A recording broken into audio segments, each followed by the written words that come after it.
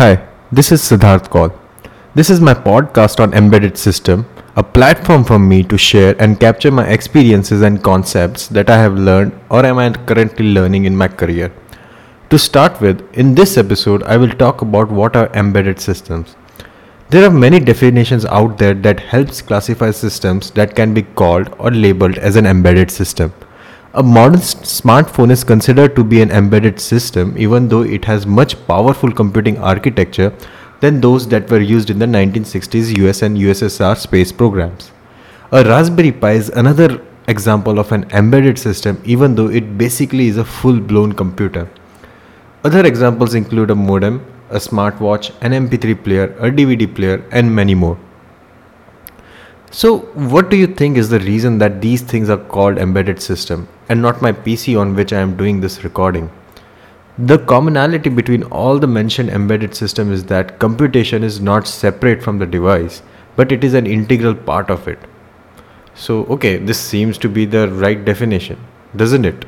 Then according to this logic, my sleek laptop should also be considered as an embedded system as computation is an integral part of it and is embedded inside of it. This is the reason there is no fixed definition for an embedded system. Then from here on, we try to characterize what should be there in a system for it to be called an embedded system. This is where my opinion starts. I believe that there are three main components that can be used to distinguish embedded system.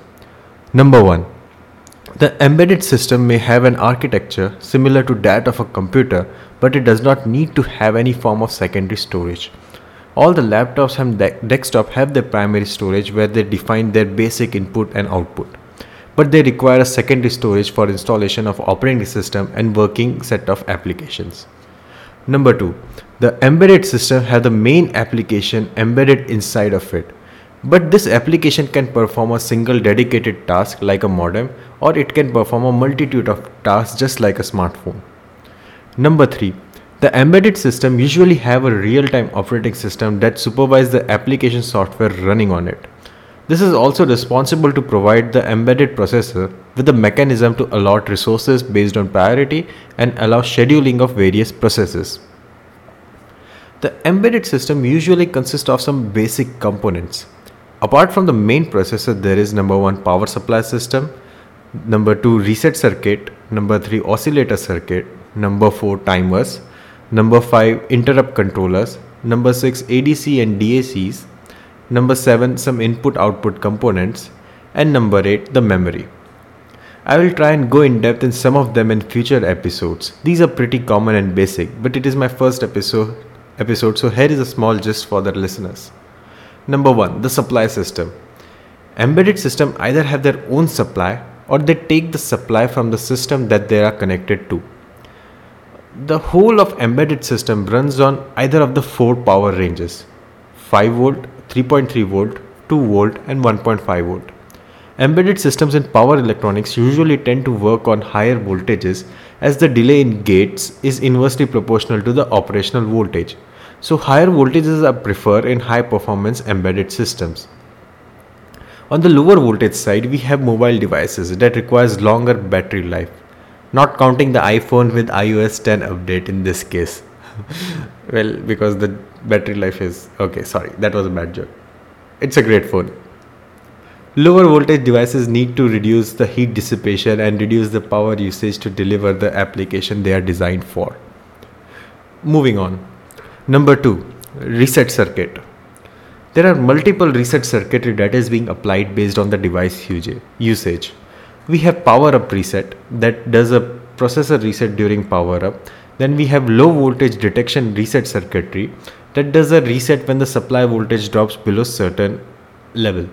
Then we have external reset circuit which requires either a human input or a reset signal from an external device. Basically what reset does is force the processor to restart its execution from the starting address. So based on the system, it can either restart the application or it can restart to boot up sequence, or it can restart to some other user defined initialization sequence. Like for an example, consider a converter. When a converter is hit with a reset, it goes into reinitialization state where all the peripherals are forced to turn off so there are no accidental operation happening. Sometimes it is also programmed to save some critical data and then have a turn off sequence that saves the current data and then it does the reset. So this depends on application to application. Number 3, oscillator circuit. It is one of the basic system apart from a supply for any embedded system. This circuitry in layman terms is a clock that will control how fast the execution will happen. This basically controls the executing time of the instruction that are being run on embedded system processor. This is also required to sync the timing among all the components in the embedded system. Number 4, timers. When I say timer, I am referring to the system timers or the real-time clocks. These system timers are responsible for generating the periodic ticks and periodic interrupts. These ticks are used by the schedulers and real-time programs and are also used for saving the date and time in the system. Most of the modern controllers have a timer circuit inside of them that allows them to keep both the time and counts during their operation. Number 5, interrupt controllers. For a complex embedded system, there can be multiple hardware and software interrupts for the system. Interrupt basically makes the processor jump to a specific memory location and start executing instructions from that location. This is used cleverly in system to take protective action or any action that is deemed fit for that system to do in case of that particular interrupt. This also allows system to prioritize sources and service them accordingly. Then there is also a concept of maskable and non-maskable interrupt, some having a real-time priority and others having a very low priority.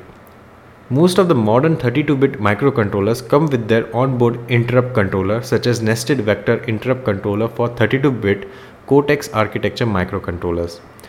These can be programmed according to the application and requirement.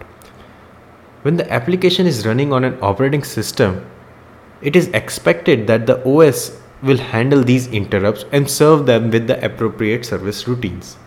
Number 6, ADC and DAC.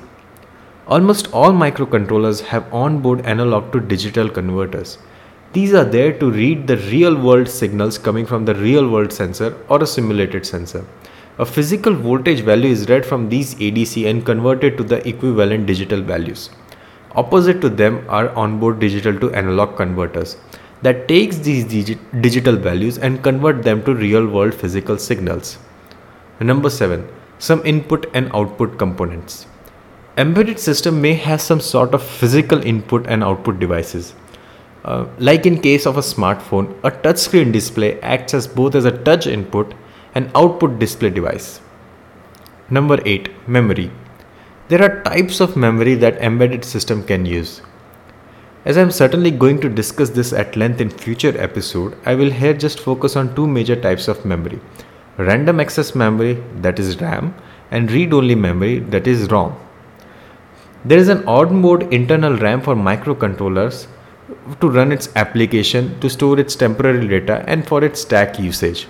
This RAM can be extended by having an external RAM connected to the microcontroller through some interface bus.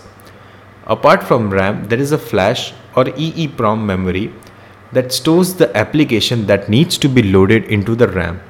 These ROMs are also used to store the program data for the application to access it. So this was the first episode of the series where I talked about embedded system. If you like what you have listened to, please give your feedback and it is most welcome. So I will see you in the next episode.